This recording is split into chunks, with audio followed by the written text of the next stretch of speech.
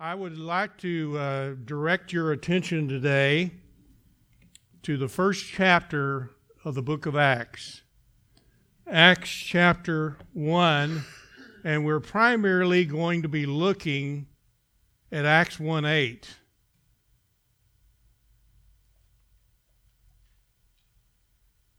On the subject of what the church should be. We should be witnesses for Christ. This is a very important message because it states clearly and simply what every local church of Jesus Christ should be. What should be the emphasis, what should be the focus of every church. And I want to point out some truths to you about this in Acts 1:8. But I'd like to read, if I could, to capture this verse in the context. We're going to be focusing on verse 8, but notice the context in which these words were said, beginning in verse 6. So when they had come together, they were asking him. The Lord Jesus had resurrected. He was around about 40 more days, according to verse 3. And right before he left, the disciples came together and they were asking him, Lord, is it at this time you are restoring the kingdom to Israel? And he said to them, listen to this, it is not for you to know the times or the epochs which the Father has fixed by his own authority. But, and here's our verse, but you will receive power when the Holy Spirit has come upon you. And that happened on the day of Pentecost. You will receive power when the Holy Spirit has come upon you, and you will be my witnesses, both in Jerusalem, in all Judea and Samaria, and to the remotest part of the earth. And after he said these things, he was lifted up. So these are the last words he spoke on planet earth. After he said these things, he was lifted up while they were looking on, and a cloud received him out of their sight.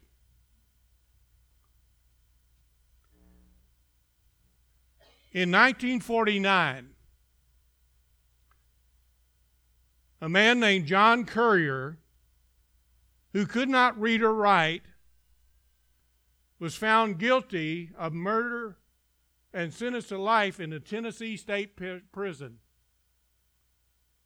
And the reason John was there, the reason these events had occurred, there was a tremendous problem, as other parts of the South, of intense racial hatred.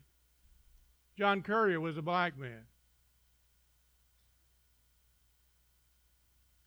Intense racial hatred. And he was pronounced guilty of murder, even though he was trying to defend his life, and sentenced to life in the Tennessee State Prison. Later on, he was transferred from the prison to work for a wealthy farmer near Nashville. He worked 7 days a week from sun up to sunset. He was paid $5 a week for his personal needs. He slept in a drafty trailer, even in the coldest of winters. He took a bath in a horse trough with a garden hose. In 1968, 19 years later, the Department of Corrections wrote a letter to the farmer that John Currier was a free man. The governor of Tennessee had terminated his sentence. But John never saw that letter. And later on, the farmer died. It wasn't until 1978 that a parole officer saw the mistake and corrected it. For 10 years, John Currier had been a free man, and nobody had bothered to tell him. But my friend, there is a greater tragedy in the world today than that of stories like John Currier. And that tragedy is that there are millions of people living under the bondage of sin.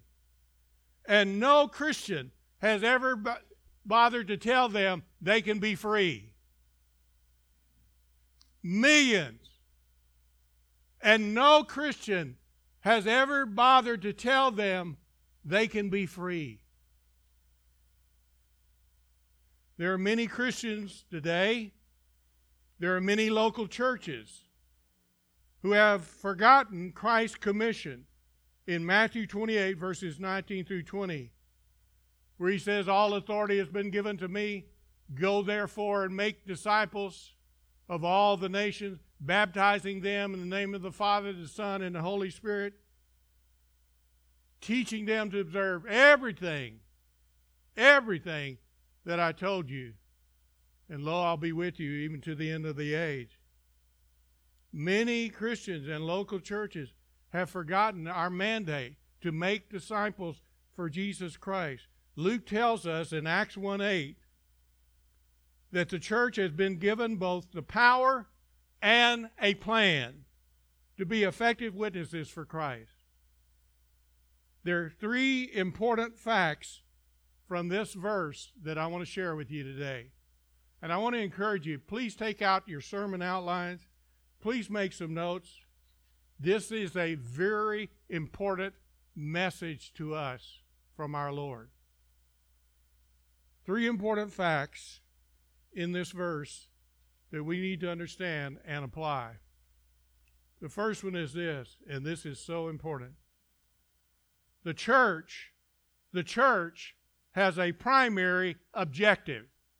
The church has a primary objective. We and every other local church have a primary objective: to be his witnesses. To be witnesses. That's our objective. Look at verse 8. Notice that verse 8 begins with a contrast. But. When you see that, he's contrasting something to he's previously said. And it refers back to verses 6 and 7. The disciples asked Jesus if he was going to restore the kingdom of Israel at this time. And notice what Jesus told them. Jesus told them, the Father alone sets the dates and times. By the way, all these people throughout history, and we're still having it happen today, these leaders of certain religious groups are setting dates, setting times when the Lord Jesus is going to come back. One of the latest one was remember in 2011, the head of Family Radio here in California said that May 27th, I believe, 2011 was the day the Lord Jesus was going to come back. Well, he didn't come back. And then they revised. Oh, I got some things mixed up. They revised it 5 months later. He didn't come back 5 months later. My friend, listen.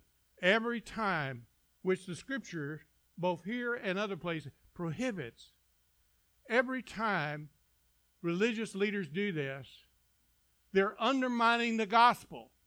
They're undermining the truth of God's word.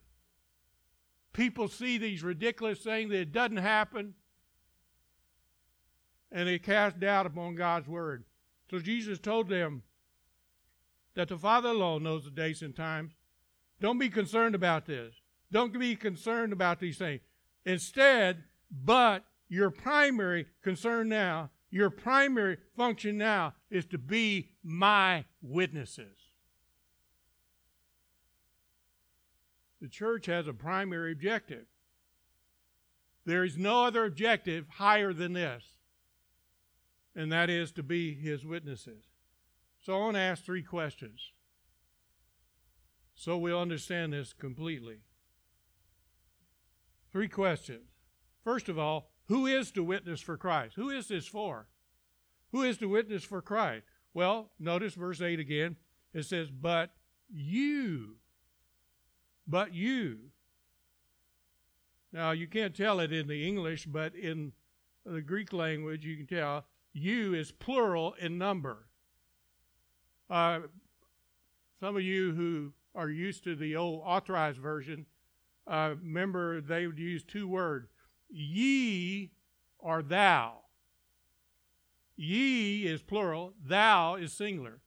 So the you here is plural in number. This means that all Christians are to be his witnesses. All Christians are to be his witnesses. If you're a follower of Christ, you're to be his witness. This is not a task for the clergy or a few. This is not a task just for the staff of the church. This is a task for all Christians. You say, well, that's all good, but, I'm just not the flaming evangelist type. My friend, listen, you don't have to be. What kind of witness does God want you to be? He wants you to be yourself. Have you noticed in the Scriptures, especially you see this in the book of Acts and in the Gospels, not all the Christians in the first century witnessed the same way. They didn't all take the same approach. Peter was a in-your-face type of guy. And some people need it. Paul took more of an intellectual approach. The Scripture said Paul reasoned with people from the Scriptures. He was an intellectual giant, and he reasoned people from the Scriptures. Andrew went around making friends and bringing them to Christ. Dorcas made things to show her love for people, to open up the door to share the gospel with them. You don't have to be like somebody else. Just be yourself. And find somebody like you and share the good news with them. Find somebody that is easy for you to relate to. So all Christians are to be his witnesses. If you claim to be a follower of Christ, you are to be his witness. You are to be telling others what you've experienced. Second question. Who is the witness? All Christian. What is witnessing? What is witnessing? Well, Acts 4:20 says that, tells us, when the apostles said, we cannot stop speaking what we have seen and heard. That's what it means to be a witness. Tell others what you've seen and heard. I learned this when I was in the Coast Guard. I was stationed on a ship in Galveston, Texas. I was, by trade, a hospital corpsman, but I would have to, like others on the ship, stand watch, whether we were in port or out at sea. And when we were in port, you stand watch on the main deck. You would check people in and out, answer phone calls, and things like that. Well, one time when I was standing watch, we were in port and checking people out. We had a guy that I checked out that went on leave. The problem is he didn't come back after his leave. He was AWOL. And so he was court-martialed. And so I was called up, since I was the guy that checked him out that day, I was called up to be a witness. And I remember as we started, the lawyer started questioning me, I wanted to give my opinion of what happened. And he kept saying to me, I don't want your opinion. I just want you to tell me what you saw and what you heard. That's what a witness is. We cannot stop speaking what we've seen and heard. Now, obviously, we have not personally seen and heard Jesus like Peter and John did, and the other apostles. So being a witness today for us is telling others what we've experienced, what Christ has done in our life. Being a witness is to be a witness of God's word, of God's gospel. So who is to be witnesses? All of us. What is witnessing? Telling others what we've experienced and the truth of the gospel. But here's the third question. How do you witness? How do you witness? Two ways. first of all, we witness by our lives. We witness by our lives. Matthew 5:16, Jesus said, "Let your light shine before men in such a way that they may see your good works and glorify your Father who is in heaven." We witness by our life. Our life is what gives credibility to our witness. And this is the problem with a lot of Christians. See, the reason the early church was so effective in personal evangelism is because when they went to another person and said, if you will put your if you put your faith in Jesus Christ, He will save you from your sin and He will change your life. The reason people believed that was they saw their lives change. And the reason people are not believing, a lot of believers today, is they don't see a whole lot of difference between their life and this believer's lives. I like the little poem which says, "You are writing a gospel, a chapter each day, by the deeds that you do, by the words that you say. Men read what you write, whether faithless or true. Say, what is the gospel according to you?" So we witness by our lives. That's what gives credibility to our witness. But also, my friends, we witness by our words.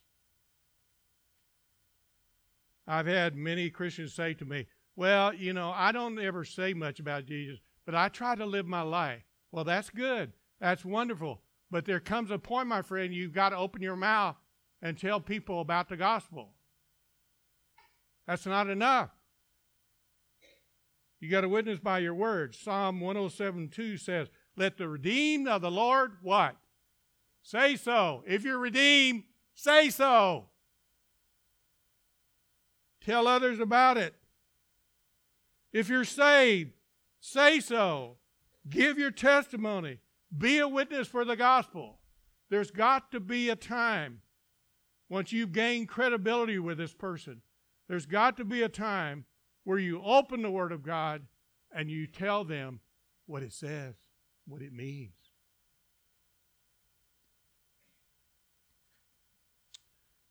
One of my favorite books on evangelism is Wayne McDill, Making Friends for Christ. It was published many years ago. But Wayne McDill in this book makes a very important statement. Listen to what he says. The bewildering lack of effectiveness in evangelism has driven many churches to involve themselves in other efforts. For the most part, it is the maintenance of the present congregation. Energy and attention is given to keeping the organizational machinery running, ministering to the existing congregation, planning and conducting the meetings of the church. There are committees to man, budgets to administer, large buildings to repair and maintain. All this fine work gives us a sense of satisfaction that one is involved in the essential and God-honoring business.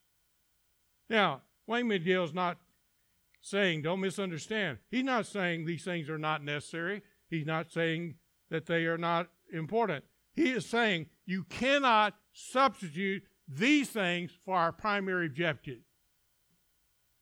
And that's what a lot of churches are doing. You cannot substitute just keeping the church running for the primary objective. And so that's the first truth. The church has a primary objective. We have a primary objective, and that is to be witnesses in this community and wherever God gives us opportunity to be witnesses of our Lord Jesus Christ. But second truth I want you to see is this. The church has an enabling power. The church has an enabling power, the Holy Spirit. The church has an enabling power, the Holy Spirit. He says, but you will receive power when the Holy Spirit has come upon you. What he's saying to them is, don't go out and be my witnesses until you receive this power. And that happened first time on the day of Pentecost. Because he knows we have human weaknesses and limitations. He knows that. And that is why he sent the Holy Spirit to indwell our bodies and to help us when we have a need. I want you to hold your place here and turn your Bibles to John 14. And this is a promise Jesus gave us before he left this earth, before he went to the cross.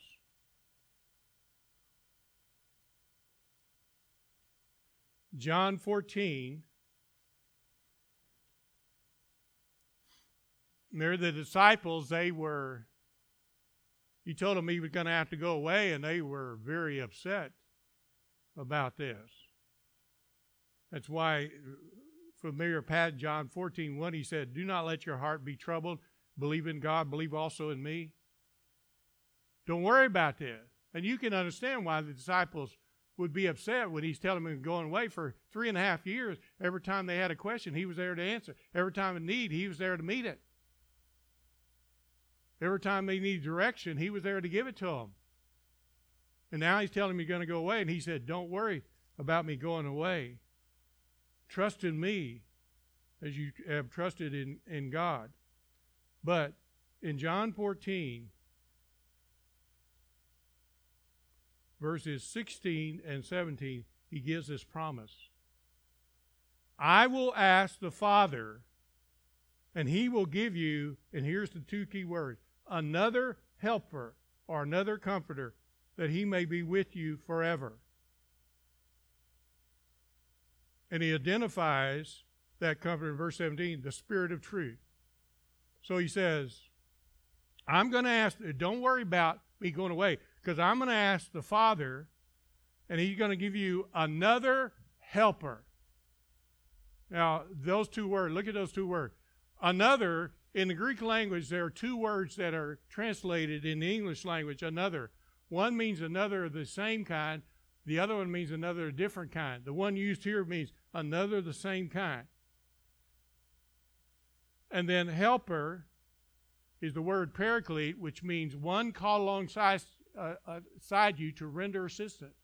So here's what he's saying. He's saying, listen, don't worry about me going away. I'm going to ask the Father. He's going to give you another person. One is exactly like me, and he will be available to you to render assistance anytime you have a need. And he is the Spirit of truth. So he's talking about the Holy Spirit, who's exactly like me, is going to be given to you. Anytime you have a need, he will be there to help you. He's the Spirit of truth. And he says the world cannot receive him, and because it does not see him or know him, but you know him. And listen to this. He abides with you. He was with the people in the Old Testament. He abides with you, but he, future tense, will be in you. On the day of Pentecost, he came to permanently indwell believers. He was with them before, but he came to permanently indwell them. So he says, listen, don't go out and witness without having the power of the Holy Spirit. The Holy Spirit will help you with your weaknesses. The Holy Spirit will help you with your limitations. Listen, several things happen when we depend on the power of the Holy Spirit. When we depend on the power of the Holy Spirit, we will take advantage of the opportunities God gives us to witness. And there are many opportunities. When we are dependent upon the power of the Holy Spirit, we will be genuinely concerned about the lost. When we are dependent upon the power of the Holy Spirit, we will not use shoddy techniques in evangelism to just get numbers. When we depend upon the Holy Spirit of God, the Lord will keep adding to our number day by day, week by week, month by month. That's what he did in the early church. That's what he did in the first century church. Acts 1 tells us that when Jesus left, there were 120 people in Jerusalem in the church. Acts 2:41, after Peter's great sermon on the day of Pentecost, Acts 2:31 said 3,000 were added to the church. In one day, the church went from 120 to 3,120. Acts 4:4 said their number increased to 5,000, and that's just including the men. So if you include women and children, you're probably looking at 10 to 15,000. Acts 5:14 said there were multitudes, we read a while ago, that came to Christ. Acts 11:21, the number got to be so great, they stopped counting. They just said great numbers came to Christ. When you depend upon the Holy Spirit, the Lord, when we depend upon the Holy Spirit, the Lord will add to our number. The Lord will use us, give us opportunities. And as we depend on the Holy Spirit, we don't have to use shoddy tactics. We can share the truth of the gospel, and God will add people continually to this church.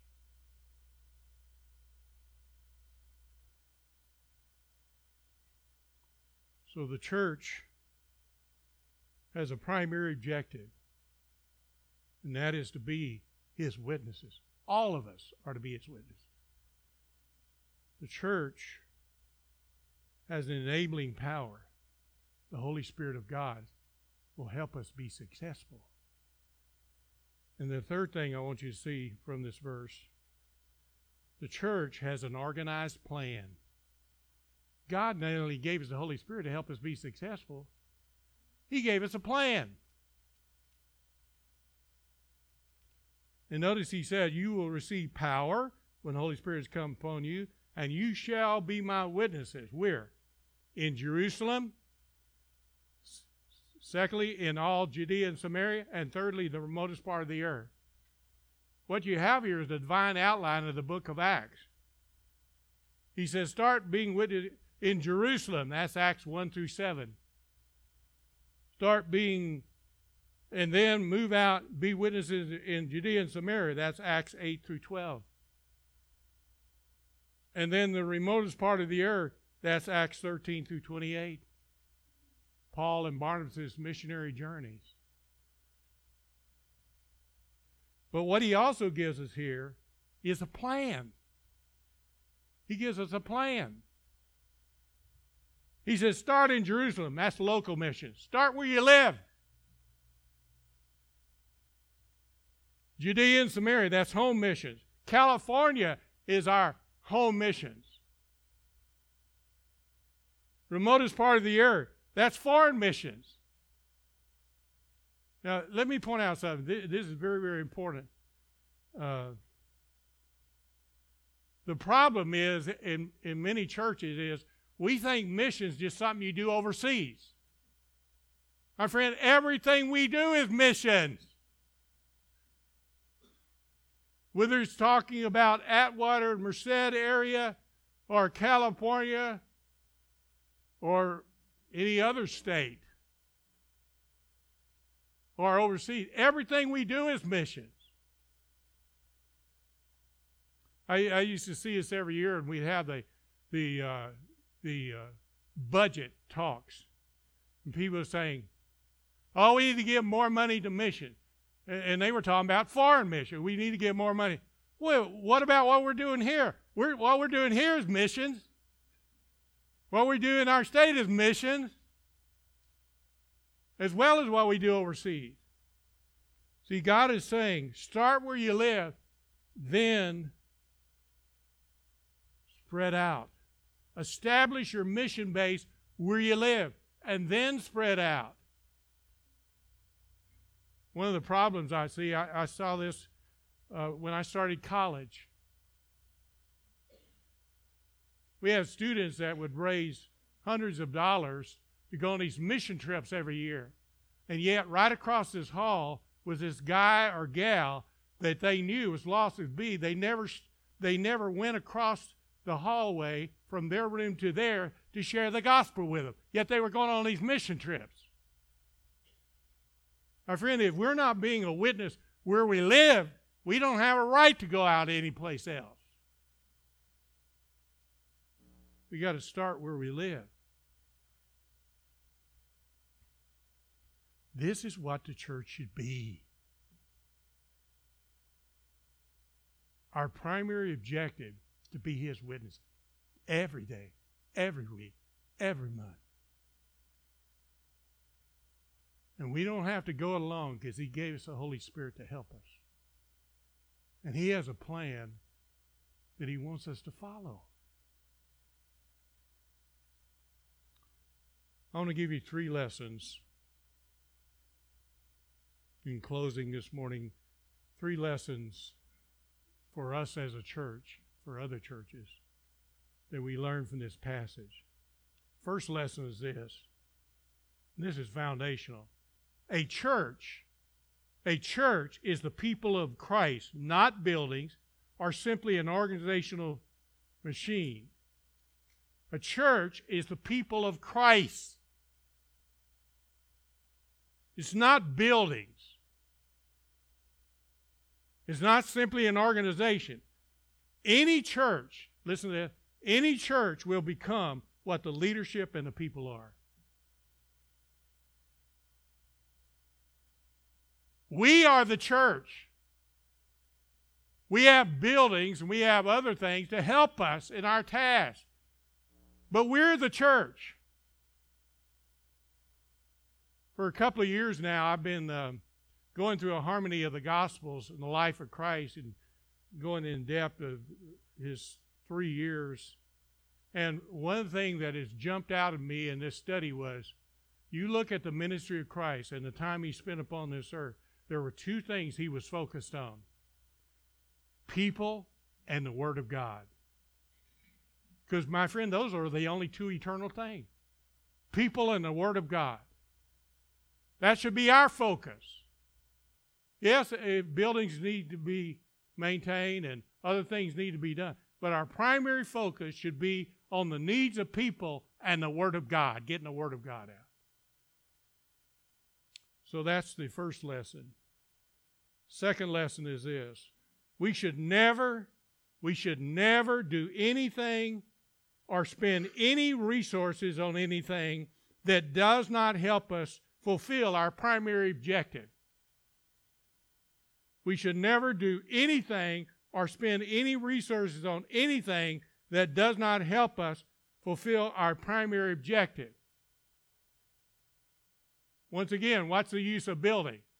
To help us fulfill our primary objective and to worship the true and living God and learn more about Him. If it doesn't help us do that, then we shouldn't even do it. We should never do anything or spend any resource on anything that doesn't help us fulfill our primary objective. And then the third lesson is this. We should use, and boy, a lot of churches don't understand this. We should use every available means to get the Word of God to this community and to see people added to the church. Every available means. We ought to use radio, internet, printed resources, social events. You say, what do you mean social event? I mean, every time we have a social event, we shouldn't just have a social event to keep ourselves happy. We should have a social event to invite our friends who need Jesus Christ. Social events, music, hospitality, service groups, home Bible studies. We should use every available means to carry the gospel to our generation.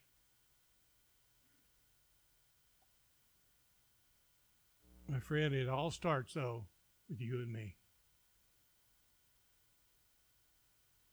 Are we His witnesses? Are we faithful like the apostles? Do we depend upon the Holy Spirit? Are we following His plan? Are we being a witness right where we live here? There are people all around this church, my friend, that need Jesus. They need Jesus. There are people you work with, live next door to, are involved in community activities with. They need Jesus. And God has placed us here as a church, along with other churches, to do that. Just don't forget it. Let's learn the lesson today and go forth. Would you bow your heads for prayer?